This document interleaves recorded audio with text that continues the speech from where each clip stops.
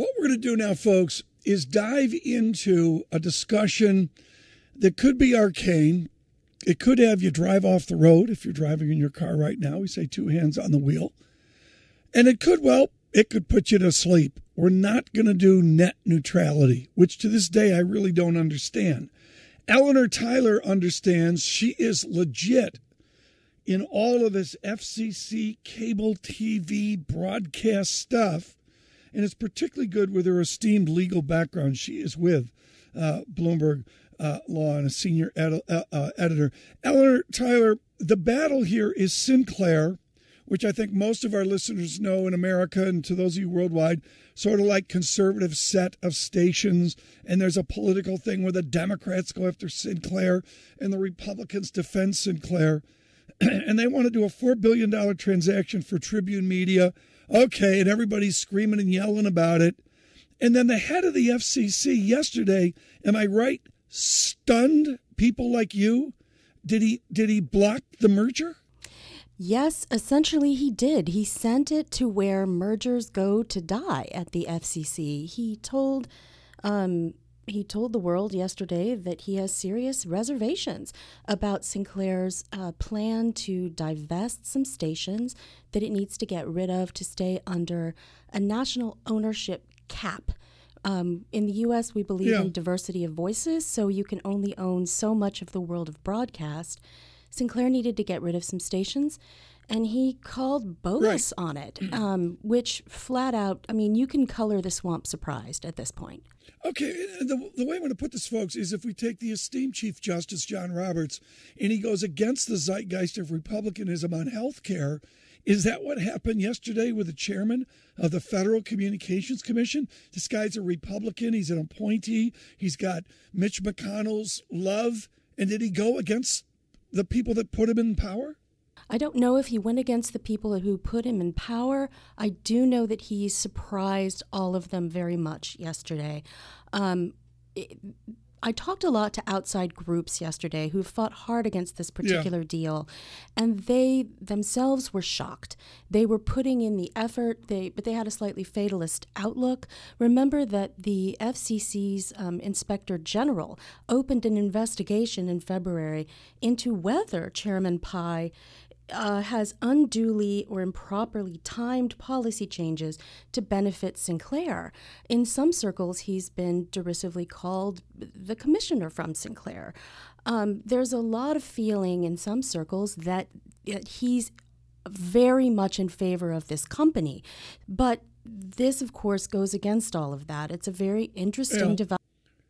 Is the FCC structured by maybe something more familiar to our listeners? And we thank Chairman Levitt for his perspective week after week with us. Is it like the SEC where Ajit Pai got out in front of his commission because he was the only one on board with the Sinclair Tribune merger and just decided, I got to get out front of my people that are against this merger? Is it some speculation like that? That's a very interesting idea. From what I understood from outside groups, there have not been a lot of breaks in the Republican part of the commission. At this point, there's only one Democratic commissioner. From what I understand, the others have not voted against each other in any way in a long time. So it's possible that it was a move to maintain that kind of unity on the Republican side. It's also possible that, remember that there is a parallel investigation going on the DOJ side into the competitive aspects of the merger. It's possible that there is information in the open line between the two agencies about their review of the deal that led him to believe that it was best if he got out in front of it. Any of that's possible. Let me give you an open question, which I think is timely. And if you don't know the answer, you don't want to talk about it, that's fair, because I know you're working on the huge granularity of Bloomberg law and Bloomberg government day after day. Eleanor, you've been in the legal business for years. How do you respond to the mega mergers that we see wrapped around Comcast, Disney, and whatever's going to happen to Mr. Murdoch's assets? Do you just give us a general idea of how you approach an analysis of these proposed transactions? That's a very interesting question. I mean, that's kind of what keeps me interested every day when I walk in the door. There's been a tremendous amount of consolidation in media, all parts of media. There's a lot of speculation that essentially we are changing from a world that sees things on a box with light coming out of it into one that sees things in handheld devices, digital, on demand, a complete change in the way that we consume what we learn. That change is wielding huge changes in the industry, which makes it incredibly difficult for the people trying to evaluate these mega mergers to figure out what the competitive world will look like in even 2 years, 5 years.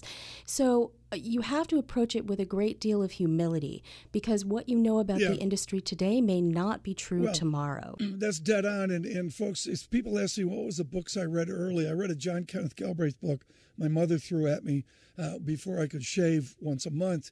And Eleanor, the first book I read was Ida Tarbell's Standard Oil. I just picked it up because I was curious about it.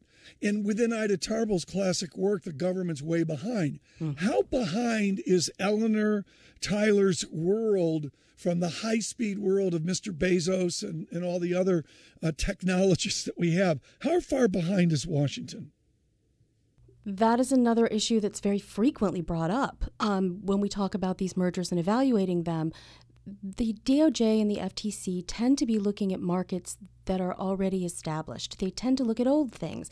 Take the AT&T merger. They were looking at content provider markets, cable in essence, when what AT&T maintained the whole fight was about was digital. They said they needed to compete with Netflix and other over-the-top sellers. That's an old problem. There's in any established bureaucracy a real tendency to fight the last war. From my perspective, I program my phone okay, but it's nothing compared to what my teenage kids can do to it. I suspect that's a reasonable analogy for lawmakers. They keep up as much as they can at the regulatory agencies like the DOJ and FTC with changes, but it's really difficult to do an economic analysis on an immature market that really hasn't gotten its feet going yet. So they do tend to analyze the markets they have and the markets they know. There's definitely an element of that. Ellen, I really learned a lot about this. Folks, I'll tell you, there's nothing that I'm more clueless on than the world of Eleanor Tyler, net neutrality, and the broadcast FCC stuff and that. This was informative, to say the least. Eleanor Tyler, senior legal editor at Bloomberg Law.